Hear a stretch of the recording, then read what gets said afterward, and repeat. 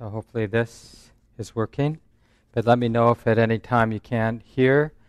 And we do have hearing aids that's actually wired into this mic, and you can just wear the headphones, and they're just inside the closet. You'll see them there. Feel free at any point to get a pair. And then also just know there are extra cushions, blankets, benches. So as the weeks go by and you're learning how to support your body so you can sit comfortably but with some kind of upright posture, you can get here a few minutes early, like next week, and see what cushion or bench or other supports make it easier for you to sit, especially for those of you who are sitting on the floor. But even people in the chairs might need some additional support with a flat cushion or something. And I'll talk more, not so much this week, but week 2, I'll talk a little bit more about posture. But before I say anything else, let's just do a little practice so that even as I'm introducing the class, for those who haven't practiced before, you have a little bit more sense of what we're doing here these 6 weeks. So just without feeling you have to do anything, just allow the eyes to close to begin with at least.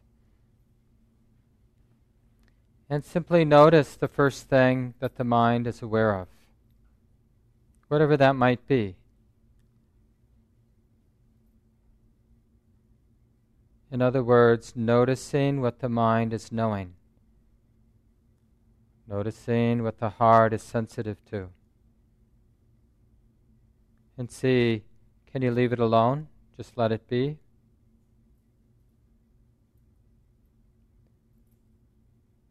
Is it possible to be aware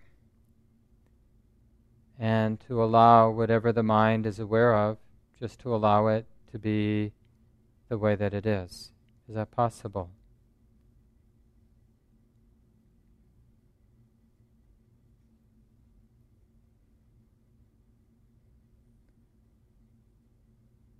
See if you can simply, if the mind can simply receive the different sensations now in the head and face. As if for the very first time, the mind is interested, for example, interested in the sensations of the hair, the weight of the hair on the head. Any sensations at the scalp, feel the air touching the ears. Feel the brow, the forehead. Aware of any tension in the face, around the eyes, for example, or around the mouth. So we're just checking, is it possible now for the attention to be open, intimate with the sensations of the head and face. Aware without needing to judge or do anything, just to be open or sensitive. Knowing simply that the head and face, the sensations here are like this now. Can this be okay?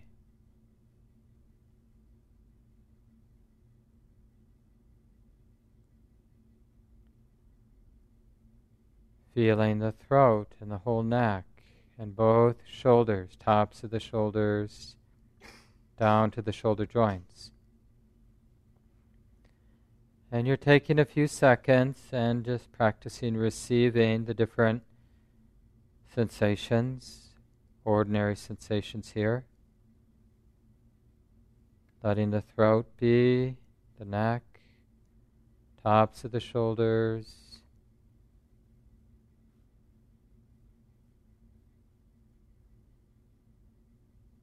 receiving all the different sensations in the right arm and hand.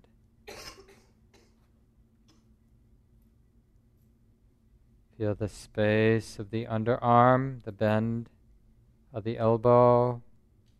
Feel the sleeve touching the skin of the arm, the right arm. The palm, the fingers, back of the hand. Same then on the left side, feeling the entirety of the left arm.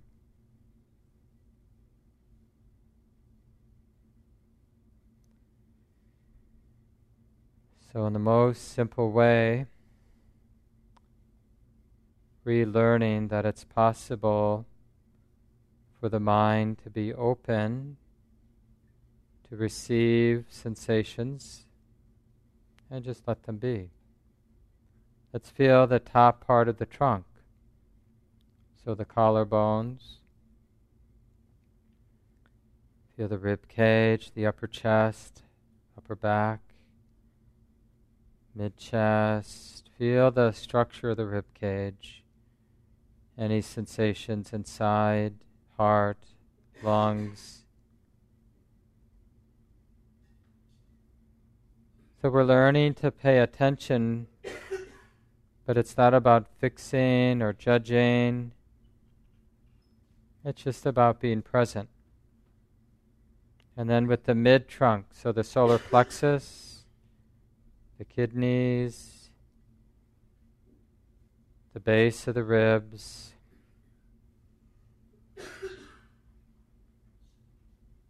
just feel whatever you feel here. The movement of the breath here in the solar plexus.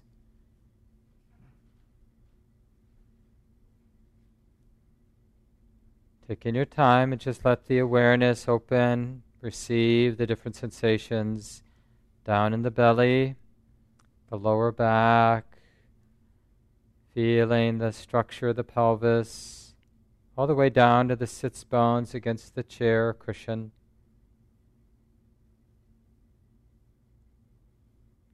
And we take a few more seconds and tune into the entire trunk, the torso, and letting it be.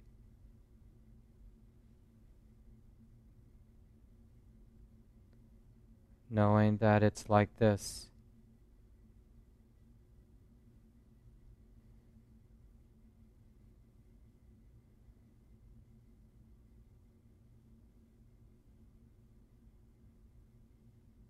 Feeling both legs, thighs, just receiving the different sensations in the knees, the shins, feeling the calves just as they are, feeling the sensations in both feet, the toes, the bottoms of the feet, sides and tops of the feet.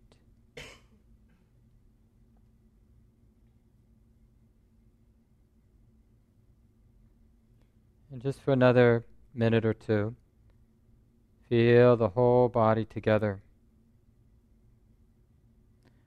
So it's not a thought about the body or a mental image of the body, but opening to this great diversity of sensation here in the body. See if it's possible to not need the different sensations to be different than they are right now. To relax and allow, to be interested.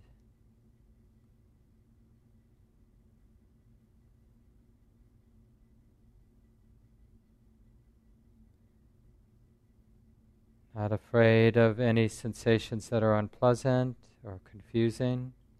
Even those are included.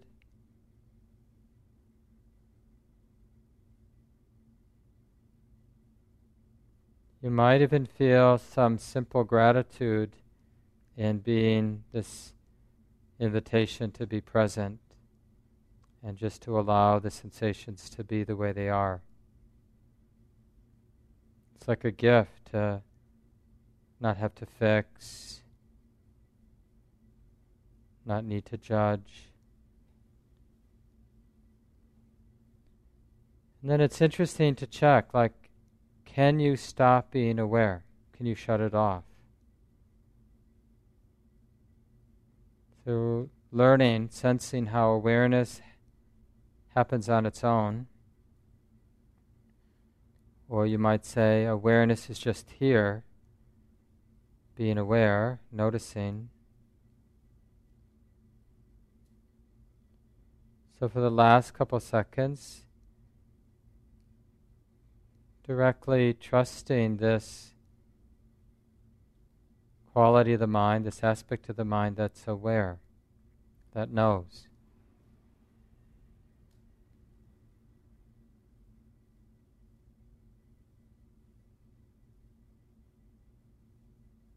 Understanding that knowing is happening. Can that be okay?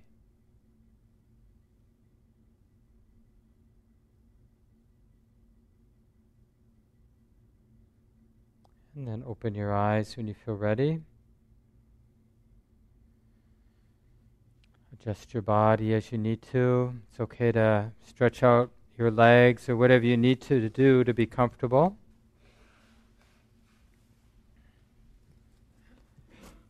So once again, welcome everyone.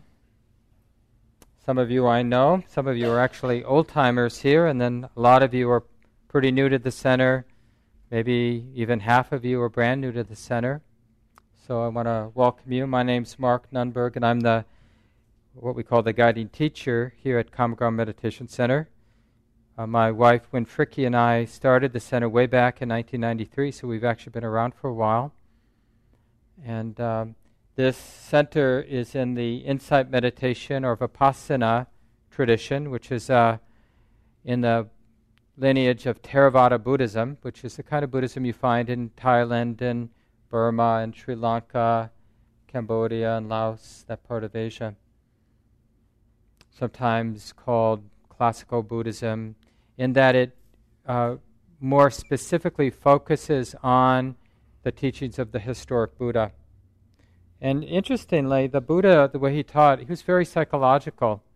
Wasn't really so interested in metaphysical truth, but in understanding the mind, using the mind to understand the mind for the purposes, right, stabilizing, calming, balancing the mind, so the mind can be used to, in a sense, observe the mind, because now it's stable, it's calm, it's clear.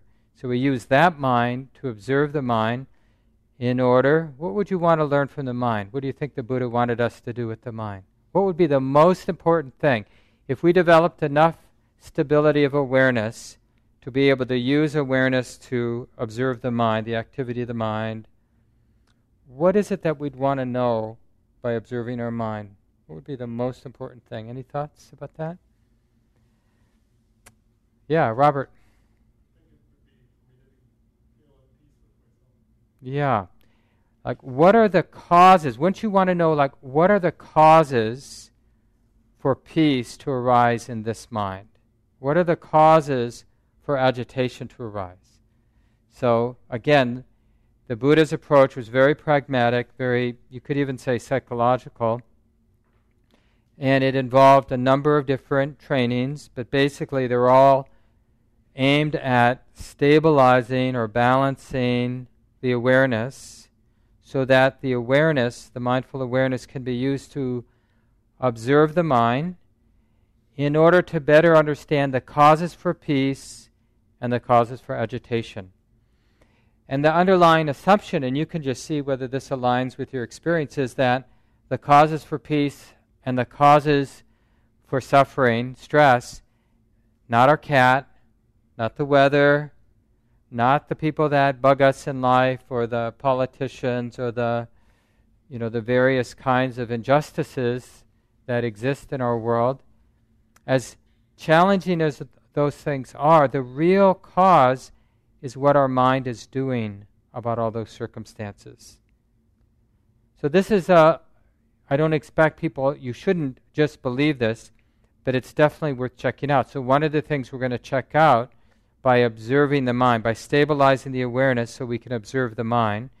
And just so you know, I'll be using the word mind and heart interchangeably, because in the way the Buddha understands the mind, the heart, they're just different aspects of the same thing.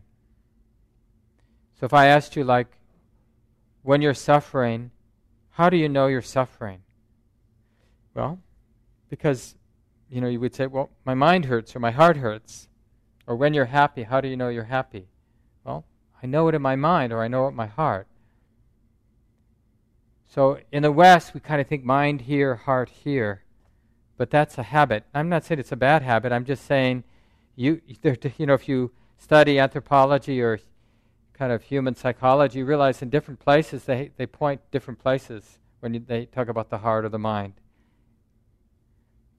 And now even Western medicine, will tell you that in terms of, normally we think about, well, the brain's here, but now they find that the sort of the nervous system is down in the gut and along the spine. It's not just underneath the skull. So we have this interest in understanding the causes for suffering. And then you're going to check out now in these 6 weeks, like you think the sound, the buzz of the refrigerator is the cause of your suffering. You're lying in bed and you're hearing that. It's like, oh. But the sound is just a sound. It may be an unpleasant sound, but it's just a sound. But the not liking of it is actually what's agitating the mind. Right? Where is that not liking happening? Here. In the heart, in the mind. That's where the not liking's happening.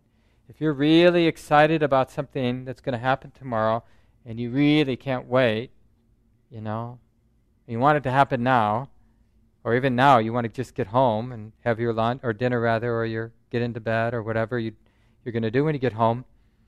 You really don't want to be here. So is the cause of your suffering having to be here? Or is it the not liking being here? Or the wanting to be home? And where's that wanting or that not liking happening? In the mind. So the Buddha calls this not understanding the causes for peace and not understanding the causes for suffering. He calls that being an ordinary, worldly, and ignorant human being, right? Because here we are. I've had a mind, I don't know about you, I've had a heart, a mind, right from the very beginning. But isn't it interesting that, I'm 58, some of you are older, some of you are younger, but, a lot of us didn't get interested in the fact that there's a mind here, a heart here, until we were well along in life. It's the most important thing. We should be training 4-year-olds and above, like, hey, have you noticed you have a mind, a heart, right? And the relevant thing here is, honey, it turns out to be the cause for suffering and stress and all the evil in the world. And it's also the cause of all the beauty and goodness in the world. And where is that thing? Well, it's right at the center. Right? That's where the heart, that's where the mind is. It's right here at the center of things. And it will be really good if you start getting interested in it. I mean, it's really the most amazing thing. There's 2 really amazing things. One is we all die, and somehow we think it only happens to other people. And even more amazing is we all have this thing that I'm calling a mind or a heart, and we always feel like, I'll get interested in that later when I get my act together, or when I, get out of debt, or find a partner, or get out of my relationship, or it's like, intellectually we know it's important to pay attention to the mind, to really get a sense of how the mind, the activity of the mind, the attitudes of the mind, the view or perspective of the mind, how that correlates with states of real agitation, despair, real heaviness, feeling quite burdened by life, how that correlates with the attitude of the mind, the qualities of the that are there in the mind, and how states of happiness, lightness, peace, love, skill in terms of responding to the twists and turns of life,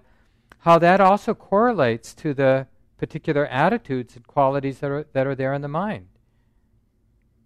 It's like we're willing to, like, how many hours, how much mental energy have I put into thinking that if only I could change my partner, I would be happy, versus spending time like, if only I could understand my mind a little bit better.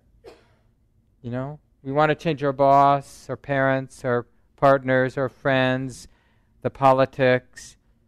But the messiness of the world is just an expression of the cumulative messiness of all of our minds. So that's why we're here. Even if you don't know why you came, this is why you came.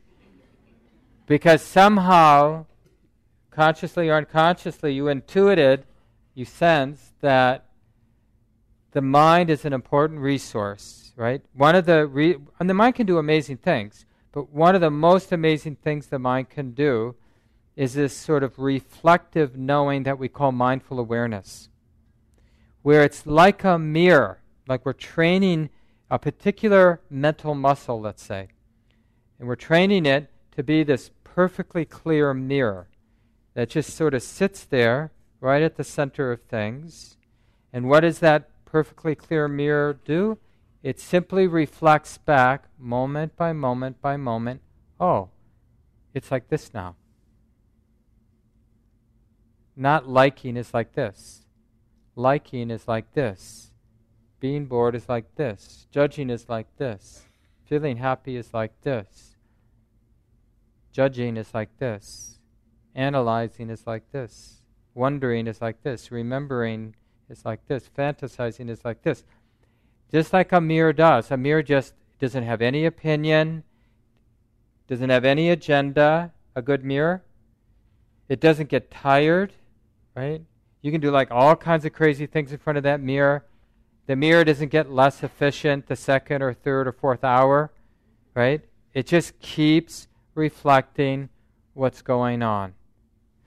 Now, the thing about that is that mirror-like quality of the mind that I'm calling mindful awareness, it allows for this learning, what in this tradition we call insight, where the mind starts to have insight, learns things about the mind that it didn't know before, like how the mind can get into peace, find its way into peace, and how the mind finds its way to hell.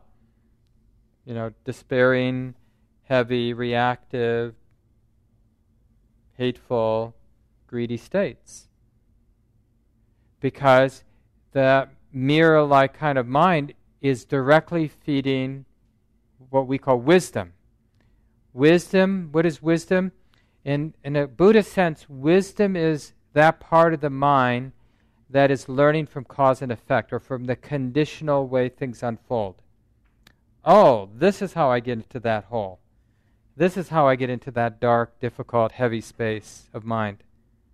Oh, this is how the mind lightens up. Has a more spacious, kind, forgiving attitude. Oh, this is how I got here. This is how the mind got here. Right? Now, without that reflective mirror, that mirror reflecting back to wisdom, this is happening, now this is being known, now this is happening, this is happening. And then wisdom is just sort of like seeing the conditional unfolding, discerning or comprehending. Oh yeah, okay, this supports the arising of that. I mean, it's not rocket science, but you have to be aware for there to be any learning. Now, how many moments today was there this mental quality tracking, reflecting back what was going? And it's different than just what we normally call being conscious. Like those of you who rode your bike or drove a car here tonight, you were conscious, I'm assuming. Because it's not easy to do. Soon, though, I guess it will be easier. We're going to have self-driving cars in a few more years. But until then, you still have to be conscious to be driving a car or riding a bike. But you don't need to be mindfully aware. Have you noticed sometimes, like from work, you get home, you're there, you know you're safe, you've walked in the door, but you don't remember driving home because you were lost in thought, you were thinking about this, thinking about that, or maybe, hopefully not, but maybe you were texting or talking on the phone or doing whatever. So there's a difference between being mindfully aware, being reflectively aware, so that as moment-to-moment experience unfolds, there's this clear, balanced, non-judging sense, okay, this is being known. This is what's arising in the mind and body and being felt in the mind and body. It's like this, and it's just this being known, and now this. Now, you don't need all that language. The words I'm using to convey it to you now is just that. It's just to convey it to you. But that mirror-like knowing, what we call mindful awareness, is just doing that. And then the discerning part of the mind, another quality of the mind that discerns, that comprehends, that understands things as a conditional or lawful unfolding, it's got a lot of data to then better comprehend how things unfold. Again, in particular, how states of woe unfold and how states of happiness unfold. Because even if you don't realize it, that's what every human being is interested in. How to set in motion states of happiness, how to prevent and abandon states of unhappiness. So we'll be doing really two things these 6 weeks. One thing is we're going to be understanding and practicing techniques that help to stabilize awareness. So basically, we're strengthening and cleaning up the mirror. This mental muscle that's capable of doing this job all day long. It doesn't get tired. When it's set in motion right, the mindful awareness, it just is happy. Like, you didn't have to work to hear the sound of the clap.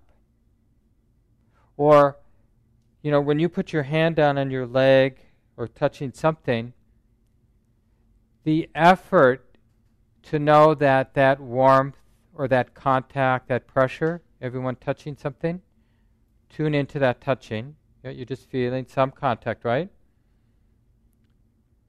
Now, to be aware of that, to be reflectively aware, to know that touching is being known, that these sensations are being known, it's just a matter of not forgetting. It doesn't take a muscular effort to know the touching, but the mind has to keep remembering that it's here in order to know it. Does that make sense? So this is important because there's a habit of over-efforting mindfulness, trying too hard, and then you get frustrated and give up. So it's kind of a boom-bust syndrome that often happens especially with new people. You're trying really hard, but you're using an effort that actually is counterproductive. So then remember this point. You're like, honey, the effort is just remembering that this is being known. Like we'll be working, some of us at least, will be working with mindfulness of breathing. So you may think, I've got to try to feel the breath coming in. But the sensations of breathing in, those sensations are, the mind is already sensitive to the body. There isn't anybody who has to do something to make the heart or mind sensitive to the body. Like, do you have to do something to be able to feel the sensations of the body? No. You just have to remember that the body's being felt. And when you forget, then you're, in a sense, unaware, but those sensations are still, the mind is still sensitive to those sensations. You're, in that moment, just choosing not to notice that experience. So the effort is in remembering to recognize the present moment, or remembering to recognize what the mirror is reflecting right now, what this mirror-like quality of the mind is reflecting. It's always reflecting, it's always there. So it's not even quite right to say we're building the mirror or we're putting the mirror there.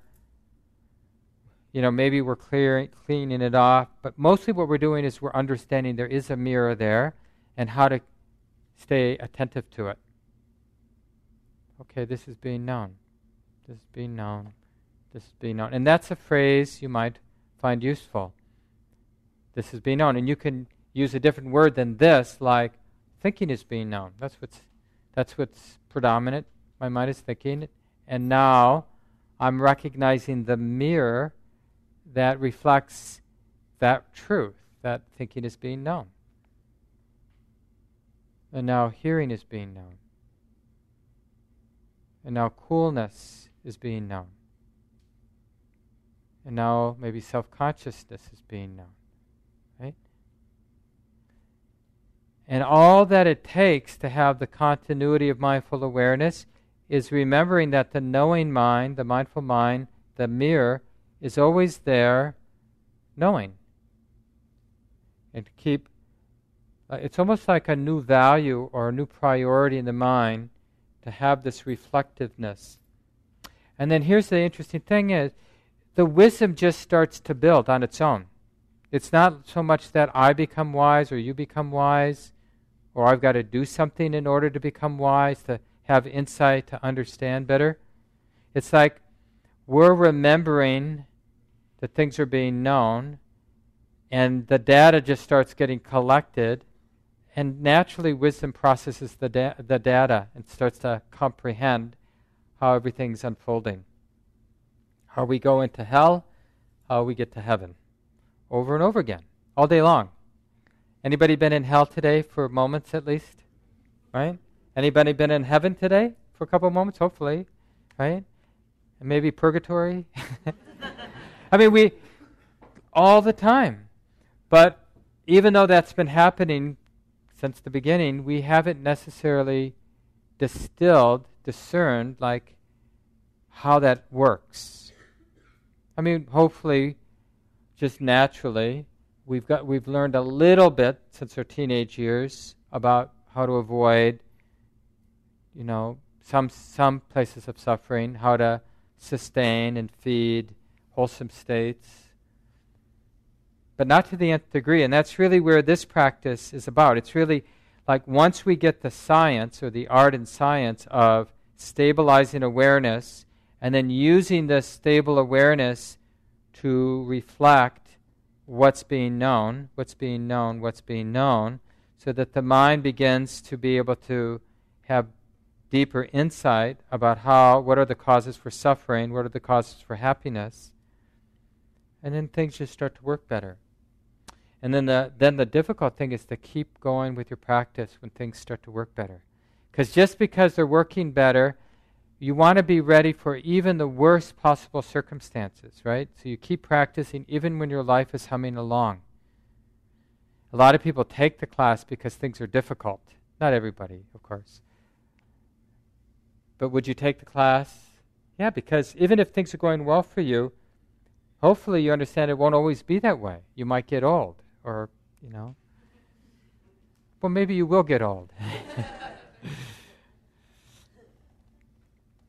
So any questions about what I've said thus far? And then we'll stretch our legs, and then I'll give you some more instruction. We'll do another meditation practice.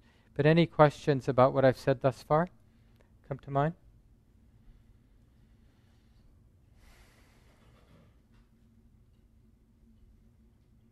Good. So let's stand, stretch your legs so you'll be comfortable. And while we're standing, I'll give you some walking meditation instructions. Because the Buddha taught that we should, I've sort of suggested already, we should be practicing in all four postures: lying down, walking, sitting, and standing. So, and this is especially important for people who aren't that comfortable sitting still. And if you're brand new to practice, or if you have some injury, it may not be easy even using a chair to sit still for 30 minutes, which would be ideal. Now, I know not everyone's going to be able to sit 30 minutes every day, but that's an ideal. But if it's 20 minutes, that's great. If all you can do is 10 minutes or 5 minutes, it'd be great for the purposes of the class to sit every day. So make a commitment before you go to bed, even if you have your PJs on, teeth brushed. Oh yeah, taking that class. I kind of made this commitment. So get yourself in your meditation chair. Maybe designate where you're practicing in your home. Maybe it's a particular chair in an uncluttered corner. Maybe you want to go all out and get yourself the meditation shawl and the meditation cushions and have a beautiful little altar that kind of works for your heart, is inspiring or calming for you. But whatever you do, you have a place and you get into that place because you want to reinforce the intention, right? The intention to develop mindfulness, to be this reflectively aware person in order to fulfill your aspiration to become wiser, about the causes for peace and the causes for suffering. You want to act on it every day, even if it is only for 2 minutes. It's better than, don't say, oh, I can only sit for a minute before I'm ready to crash, so I'm not going to do it. No, do it, because it makes a difference, even if it's a couple minutes. But if you can sit for 30 minutes, obviously you're going to learn a lot more. But for some of you, that will be hard. So you might have a hallway in your home, or maybe you have a luxurious home with a big room that you can walk back and forth, or until the weather turns, you can walk outside. Especially if it's a relatively private place, so you won't feel self-conscious. And, in a perfect world, you'd have 15 to 25 feet, and you'd stand at one end, and you'd, like you would when you're doing a sitting meditation, you're aware, yeah, I'm doing a formal practice now, I'm not just hanging out. And so right, so the practice has started, standing's like this. The experience of standing is being known. Knees may be a little bent, holding your hands in a symmetrical way. It doesn't really matter too much. But there's always, both when we're sitting and standing or in any of the postures, there's a sense of composure, right? And that's one of the simple advantages of being mindful. There's just a sense of wholeness or composure as we do whatever we're doing with mindful awareness. In the same way, when we're distracted, lost in thought, we look that way, like we're not really there. So begin your practice with that sense of composure, like, yeah, I'm standing, and there's this reflective awareness, this mindful awareness that the experience of standing is like this. And then with the standing practice, you're feeling the feet on the floor, right? And then the other sensations of the body are right there as well. But the predominant experience for most of us will be that simple experience of contact, feet making contact with the floor. And then after a second or two, you just begin walking. If you have a nice long walking lane, it's often best to start at a normal walking pace, right? And then slow down if that works, if it supports the continuity of awareness, mindful awareness. But don't feel like you have to walk slowly. Walk at a pace that supports the continuity of awareness. Now, I won't be able to walk at a normal pace because I just have a few steps. But then it's very simple. You just notice the placing. And you can even use those labels in your mind. Placing, standing. You notice the standing. Standing's like this. Turning is like this. The experience of turning, the physicality of turning is being known. Standing is being known. Placing, or you could use the word stepping. Standing is like this. Standing is being known. Turning's being known. It's just this experience of turning and then standing. Right? Pretty simple. But our mind may like the idea of being simple and in the moment, but when you do it, you realize we're all intensity junkies. And after a few moments, maybe a couple laps, our mind is desperate. So you just start thinking about movies you've seen or problems in your relationship, but that's okay because so much of the work we're going to be doing is called starting over, right? And don't think that that's not the practice. Starting over is the practice. And think of it, this is, I think, from Jack Kornfield, one of the teachers in this tradition. I think it was him who gave this example of a puppy. I've never had a puppy. But, when you're training it not to pee on the carpet, you kind of learn what that looks like when they're about to pee. You pick it up and you bring it to the newspaper or bring it outside, Pick it up. And then but you keep doing it. And like if you have one of those cute puppies, you don't get angry at the puppy. It doesn't do any good to get frustrated or angry. You just have to hang in there. And the mind is a little bit like that. The mind right now, most of our minds, is in the habit of going wherever it wants, right? We haven't disciplined it. We haven't trained it. And we're absolutely training the mind. A lot of people think that mindfulness meditation or awareness practice is just being okay with what is. And there's a little bit of truth to that, but to do that you need to train your mind to be in the present moment. There's no understanding what letting go is until your awareness is stable. And as long as your mind is all over the place and feels totally okay going down this tunnel, worrying about this, regurgitating some old pain, fantasizing about some future, that mind's not going to have any understanding. It isn't going to deepen wisdom. So the real discipline is when we notice the mind is getting lost in thought, we recognize that's not what we're doing now. So honey, let's come back. And generally, in the beginning, most people find it useful to have an anchor to come back to.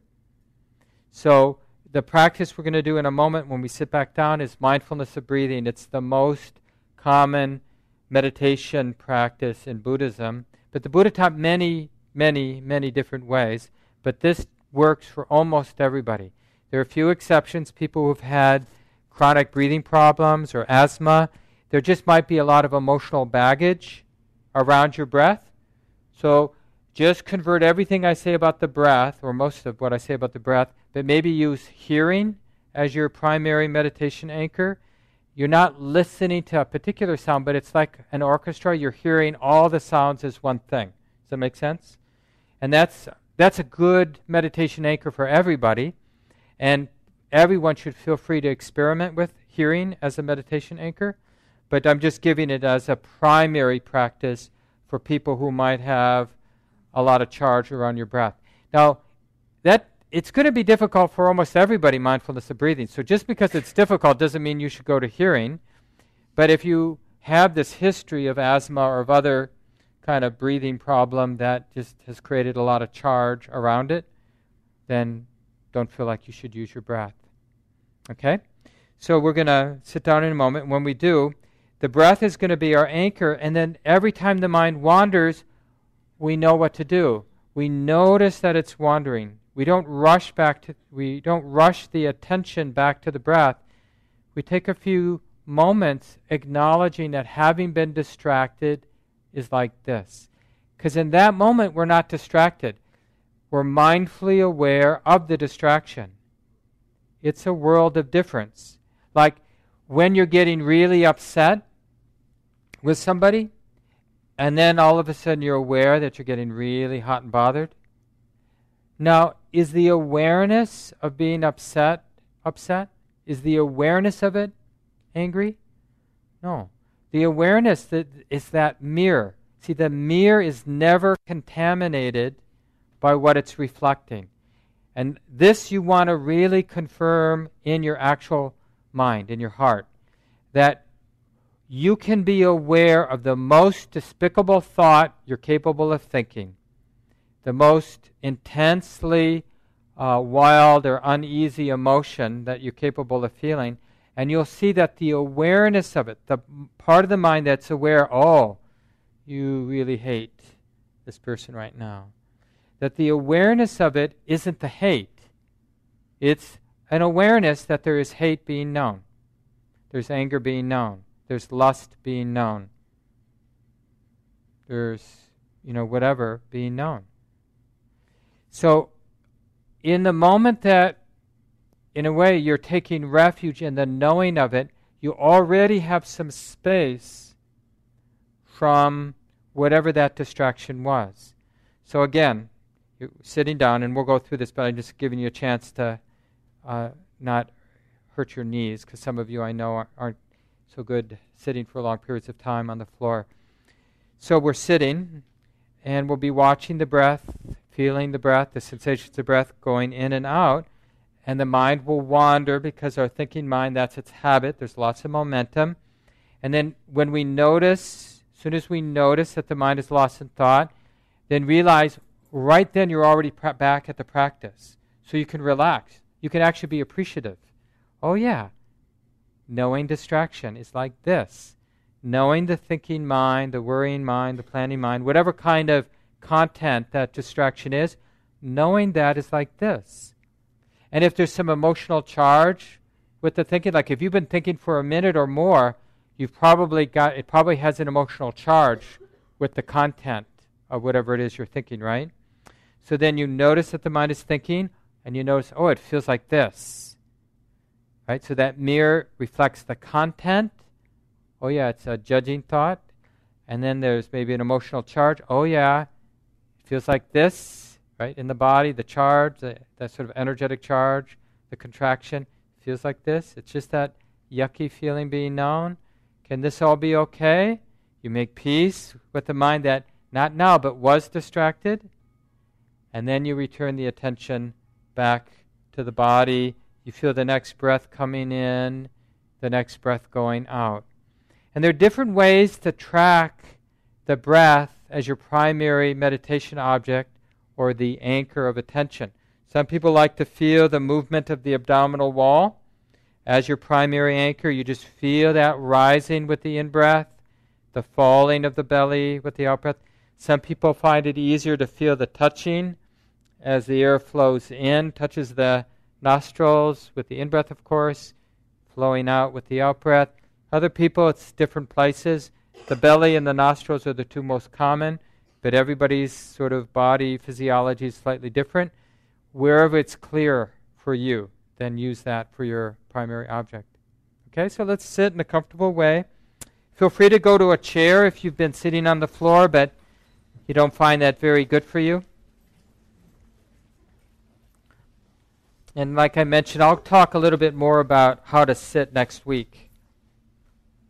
And we're going to be sitting for about 20 minutes, and it will give you a little bit of a sense how long that is, and that you can definitely do that and live to tell it, talk about it.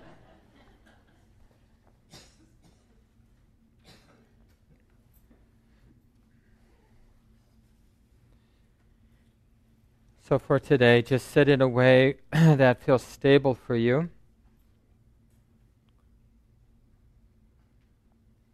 Having the sense that the head is resting on top of the spine, ears are somewhat over the shoulders, nose in line with the navel.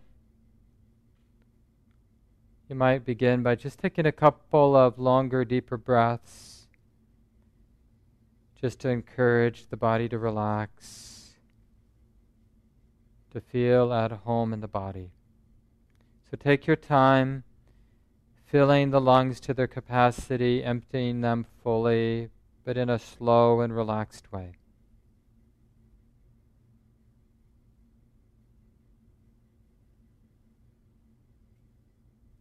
As if we have all the time in the world to breathe in and breathe out.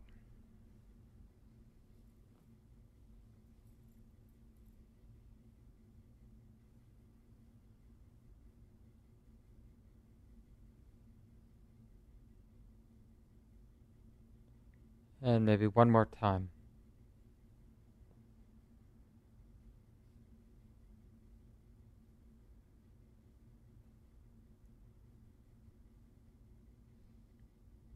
Good, and then just let the breathing continue on its own. We're trusting the body to do the breathing now, because the body knows how to breathe without conscious control. And let's all take a couple minutes and do a hearing-based meditation so we get a sense of that. So, resting in the experience of hearing now. Noticing that the mind is already sensitive to sounds that are coming and going.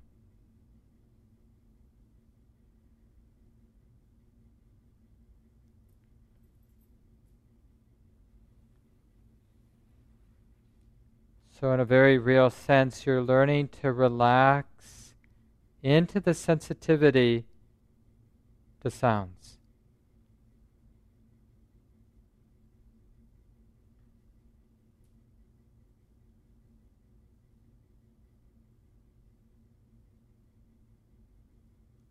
Hearing and letting the sounds be.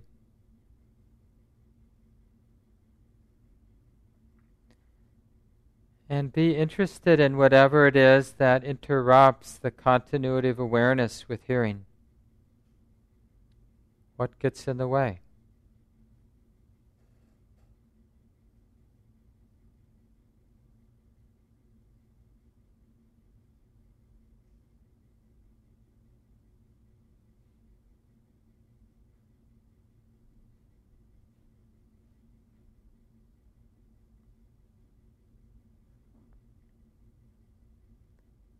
And when the mind wanders, as soon as possible, notice that the mind has wandered, it's thinking or whatever.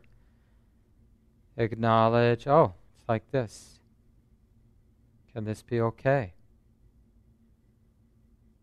And then feel the body and return to hearing. Hearing is like this now. Just sounds being known.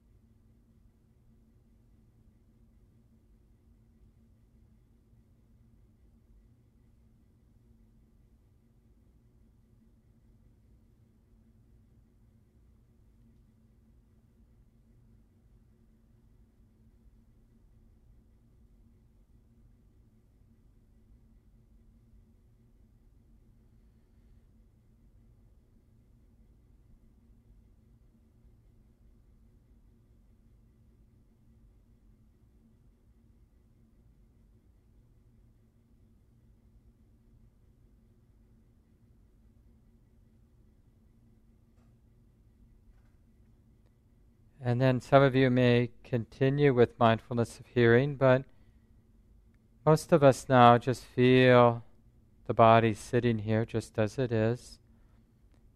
It's like a great ocean, diverse ocean of sensation here. Making peace with the way the body is, the sensations. And then in being intimate with the body sitting, noticing sensations of breathing in and noticing the sensations of breathing out. See if it's possible to be aware, to track the sensations of breathing in without needing to control or fix. And then, of course, same with the breathing out.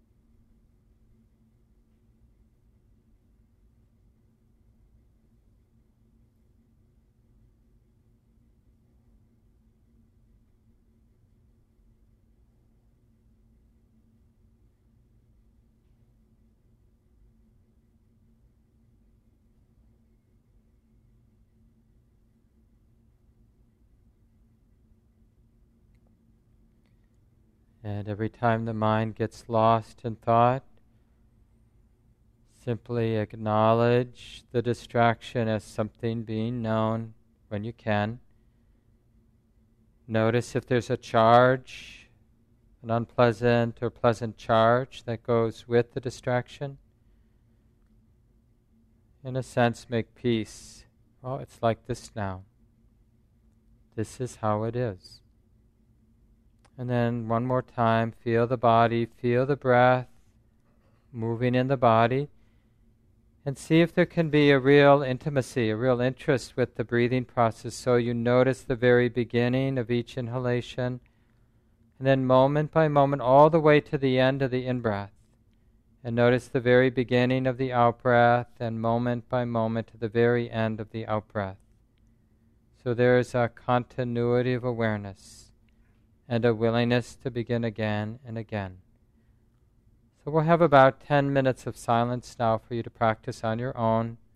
And just do the best you can and be willing to begin again and again.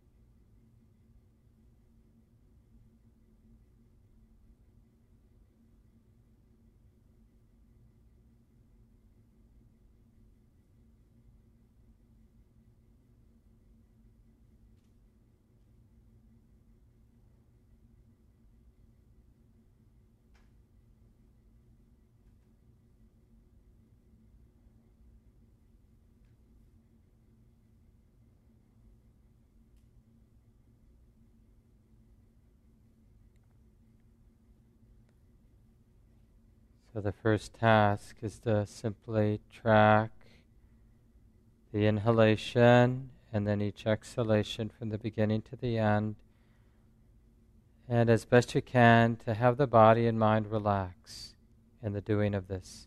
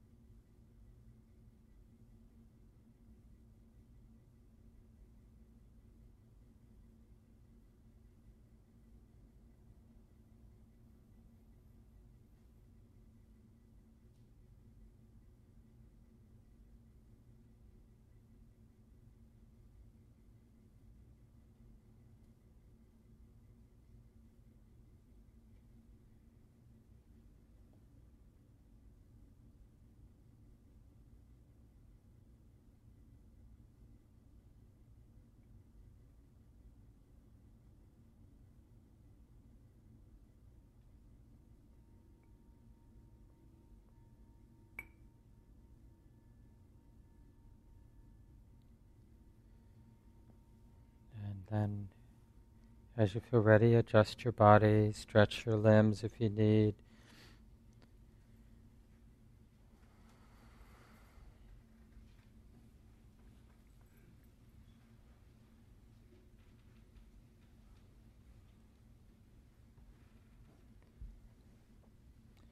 One of the things you'll find during the class, the 6 weeks, is we learn quite a bit from each person who is willing to share a little bit about what happened in their meditation, both your practices at home, but then here at the center, asking questions, sharing successes, sharing things that seem to be in the way of your mindful awareness.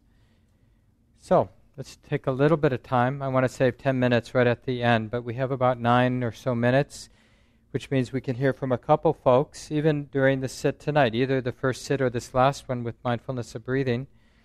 What you learned, what was hard, questions you have about what I've said tonight.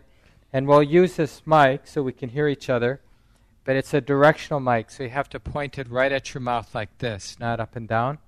So who would like to share a little bit about how that was, what you learned, what seemed to be in the way of continuity of awareness, what seemed to support the times when you could really track or be continuous with your mindful awareness?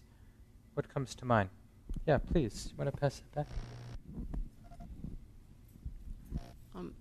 I've never really done meditation before. I've tried it before, and since high school I've been able to pay attention to my breathing because I was in choir and worked with that a lot. And I have asthma, but it's not a big deal. But I realized I actually have a really hard time blocking out sound. And so when we started the main part, I started to do it with my breathing and realized if I went with the sound, it actually allowed me to kind of let go the sound because I have ADHD and I just cannot not hear any little sounds that happen. So that was really interesting to realize. Yeah. And it brings up a bigger point that you just naturally discovered on your own, which is that awareness is naturally non-exclusive. Now, we can direct our attention in an exclusive way. I'm just paying attention, I'm listening to the orchestra, but I'm really only paying attention to the strings. I don't care about the rest. Or I'm just aware of hearing, or I'm just aware of sensation.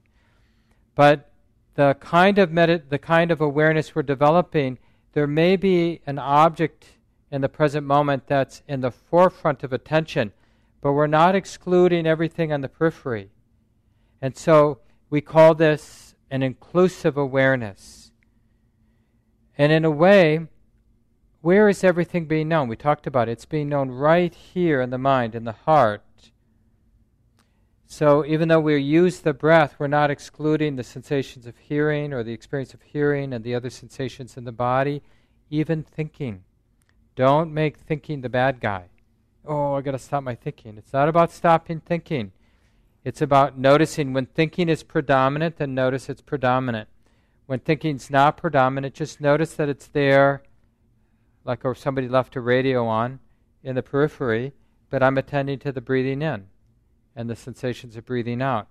Don't get upset that you're hearing the motorcycle or the blowing of the fan or whatever it might be. Thanks for sharing. Anybody else? A couple other folks like to share? Yeah, please. You want to pass it directly back?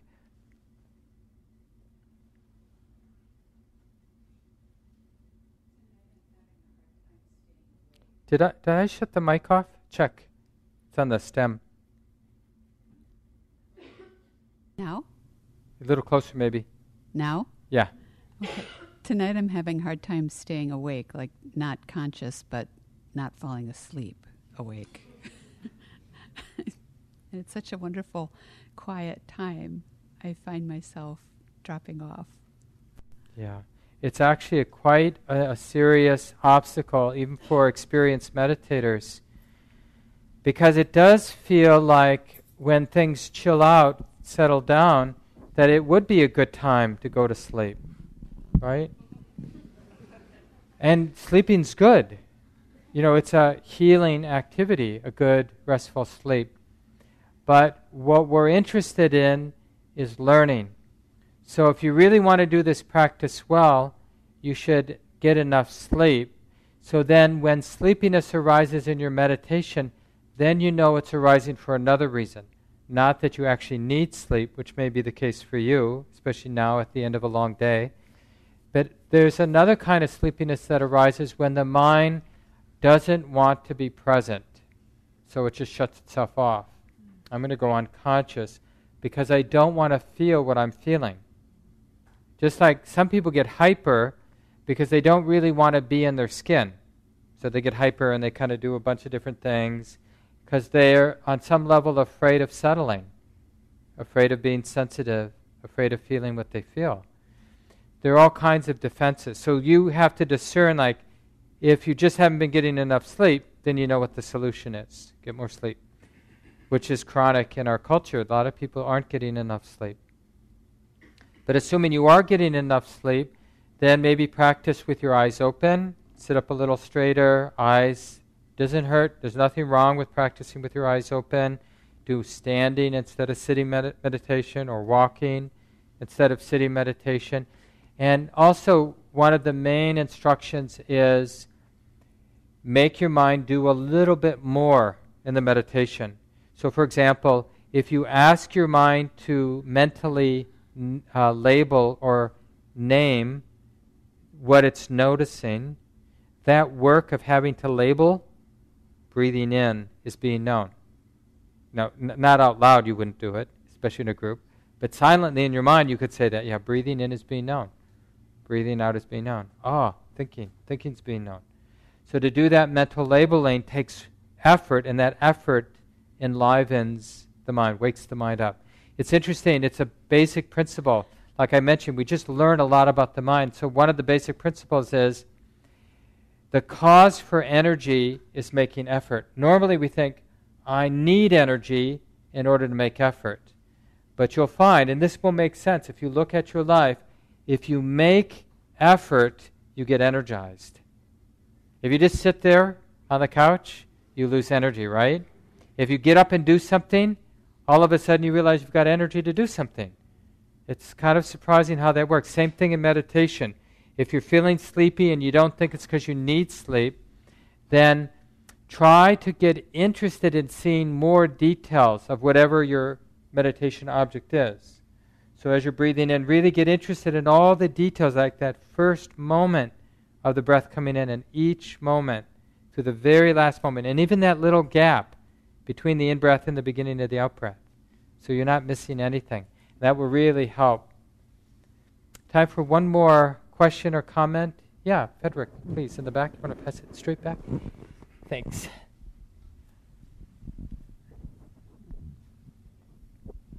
So I actually have a question. Can you hear me? Sure, I think so. So my question actually is related to what you just said about sleep. So I have kind of a complicated relationship with sleep, I'll say.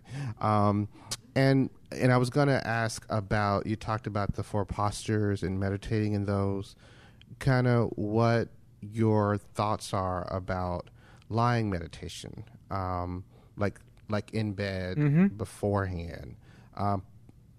Like I might not fall asleep anyway, but it actually has sometimes helped me to fall asleep. So Sure. I guess I'm just wondering what your thoughts are about, like, lying down. No, it's a really good posture for meditation, lying down, like using the corpse pose, those of you who know yoga, so arms comfortably to the sides, legs comfortably apart. Some of you, it's not uncommon that it's useful to lift the knees a little bit, so put a pillow under the knees. That can help if you have a little tension in your lower back, to elevate the knees a little bit. Maybe a thin pillow under your head so that the spine feels in alignment. But the trouble is, it's generally not good for much more than 10 minutes because the mind gets a little sleepy.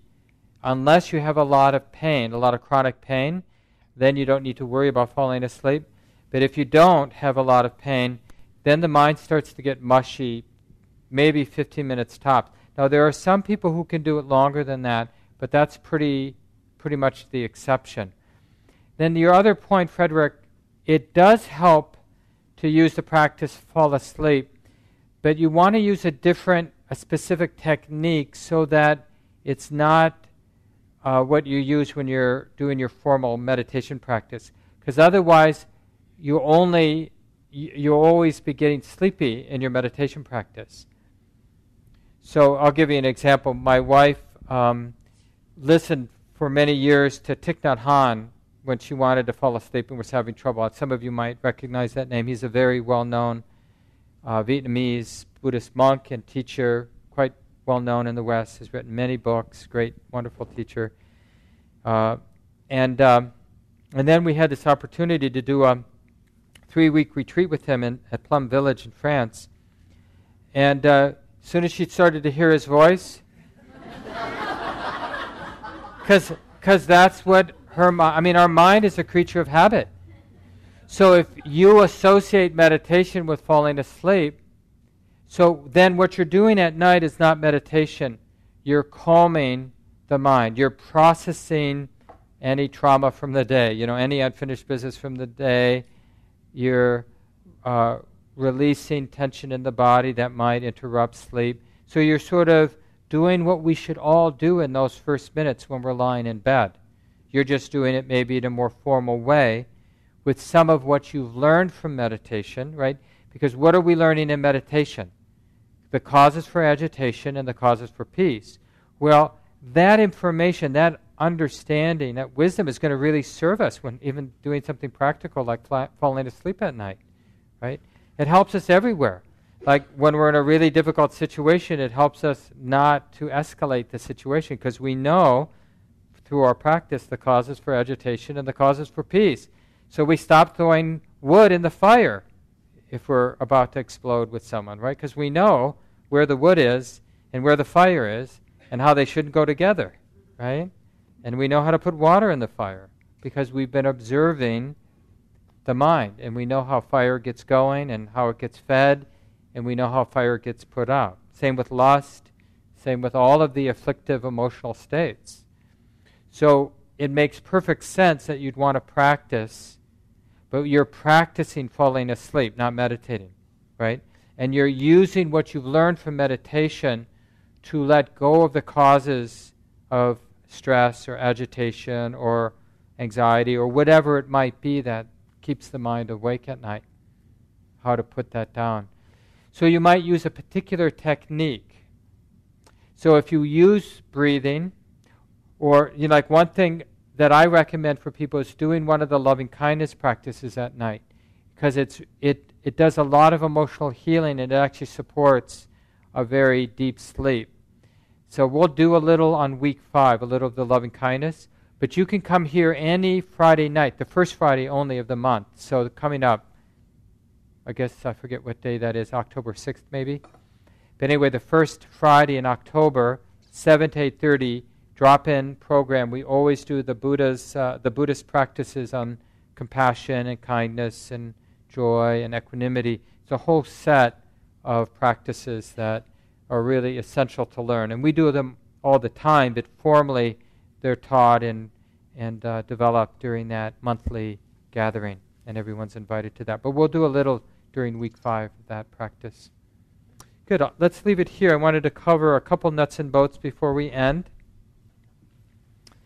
The first thing is there are about 8 handouts for this class, so this will challenge some of you, but here's how you get them. Go to our website, commongroundmeditation.org, and when you look at the main menus at the top of the page, you'll see, I think the second one over, the first one is maybe like About Us, and then Programs. You click Programs, and then look under Classes, Classes, maybe Courses and Classes. Click that, and look for this class, Introduction to Mindfulness Meditation. When you see the little blurb for this class, embedded in that blurb will be a link to, we call it the intro webpage or something like that. And you'll see the recordings from previous class that I taught. So, for example, if you're out of town on business during week 3, you can listen to week 3. Or if you're sick or your kid's sick and you can't come on 1 week, then you can listen there. And then also you'll see the link to all the handouts right there on that webpage. And it'd be good to take a look at those handouts. So there's a handout for each week. There's a handout on walking meditation practice. There's a handout on the loving kindness practices. There's also a handout on how the center works. And you probably notice we don't charge for any of the programs here, even our residential retreats. We, for the last almost 25 years, have been offering everything freely. And then, of course, the building, the livelihood of the teachers, the office staff, we have 3 office staff, all of that comes from people's free donations. And we just ask that people give in a way that makes you happy to give. So you have to reflect. If you don't give in any way, even your good wishes or of appreciation, that stinginess doesn't feel good. If you give too much and you can't take care of your other responsibilities in your life, that's not going to feel good either. Everyone's situation is different. It's not really up to the organization to give suggested donations because everybody's situation is different. And so we don't, we do keep track so that we can give you a tax letter at the end of the year. So if you want to leave cash, but you do want that letter to reflect your donations, then you have to put your cash in a little white envelope, which is underneath the donation bowl in the lobby, and put your name and your address there. And just make sure if you leave a check that your address is correct. And then we track gifts, and you'll get a letter at the end of the year. And then you can also do credit card. We have an iPad out on the shelf under the bulletin board, and there's an instruction manual there, but it's pretty straightforward. But just ask me if you have any questions about that.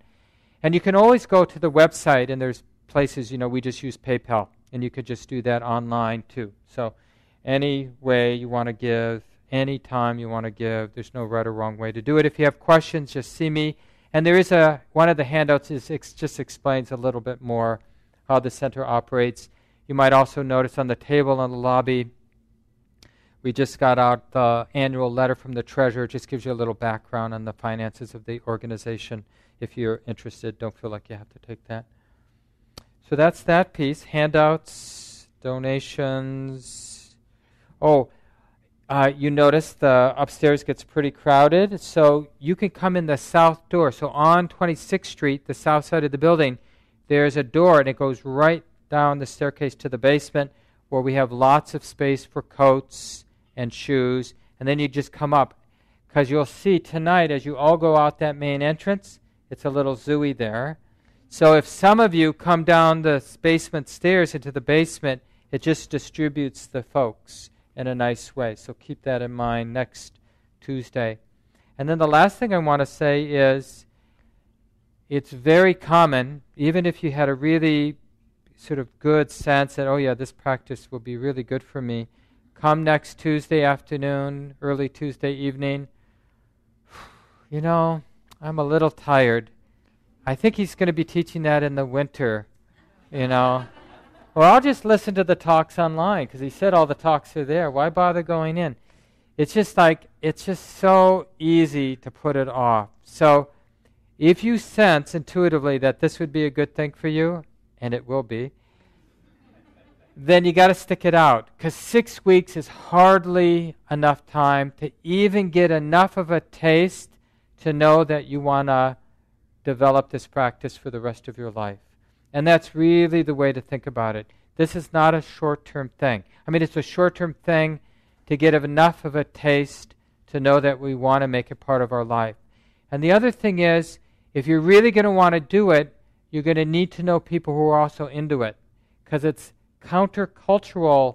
The culture is all about distraction and getting absorbed into this and absorbed into that. It's not about being right in the middle. It's not about being awake. It's not about being sensitive.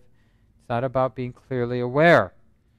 So this is an opportunity to connect. There are other Buddhist centers in town, really good ones that you could connect with, but you're going to need some community, at least a good friend who's into the practice as much as you are, if you're going to have a chance, to really develop it. So don't be surprised by your resistance next Tuesday. Just notice it with mindfulness. There's resistance. It feels like this. I know resistance. Just because there's a resistance to a lot of good things, but we do them anyway because they're good things. But if you don't know there's resistance, you're going to think the resistance is you. I don't want to go. No, it's not that you don't want to go. It's just that there's this resistance being known. Isn't that the truth? It's just this yucky feeling being known. So then you feel that and you get in your car or bike or bus and you come. Give it 6 weeks. See what you learn. So have a good week, everyone. See you next Tuesday night, I hope. Now, if you have a few moments, all of these folding chairs need to go down the stairs to the right and to the right. And this first row of folding chairs. So if you would be willing, bring it down. And if you want to come early next week and help us, bring them up. That would be nice.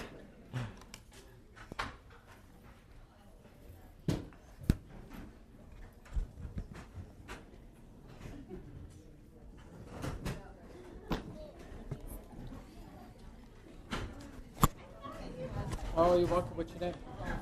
Rose? Nice to meet you. Oh, great. Friday night? Oh, good. Glad you found the place.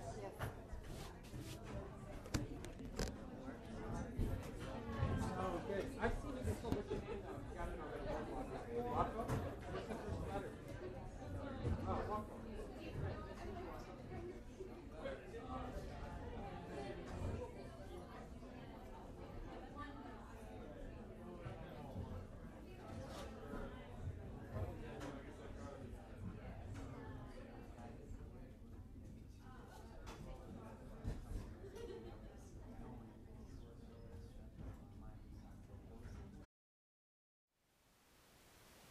Thank you for listening. To learn how you can support the teachers and Dharma Seed, please visit dharmaseed.org/donate.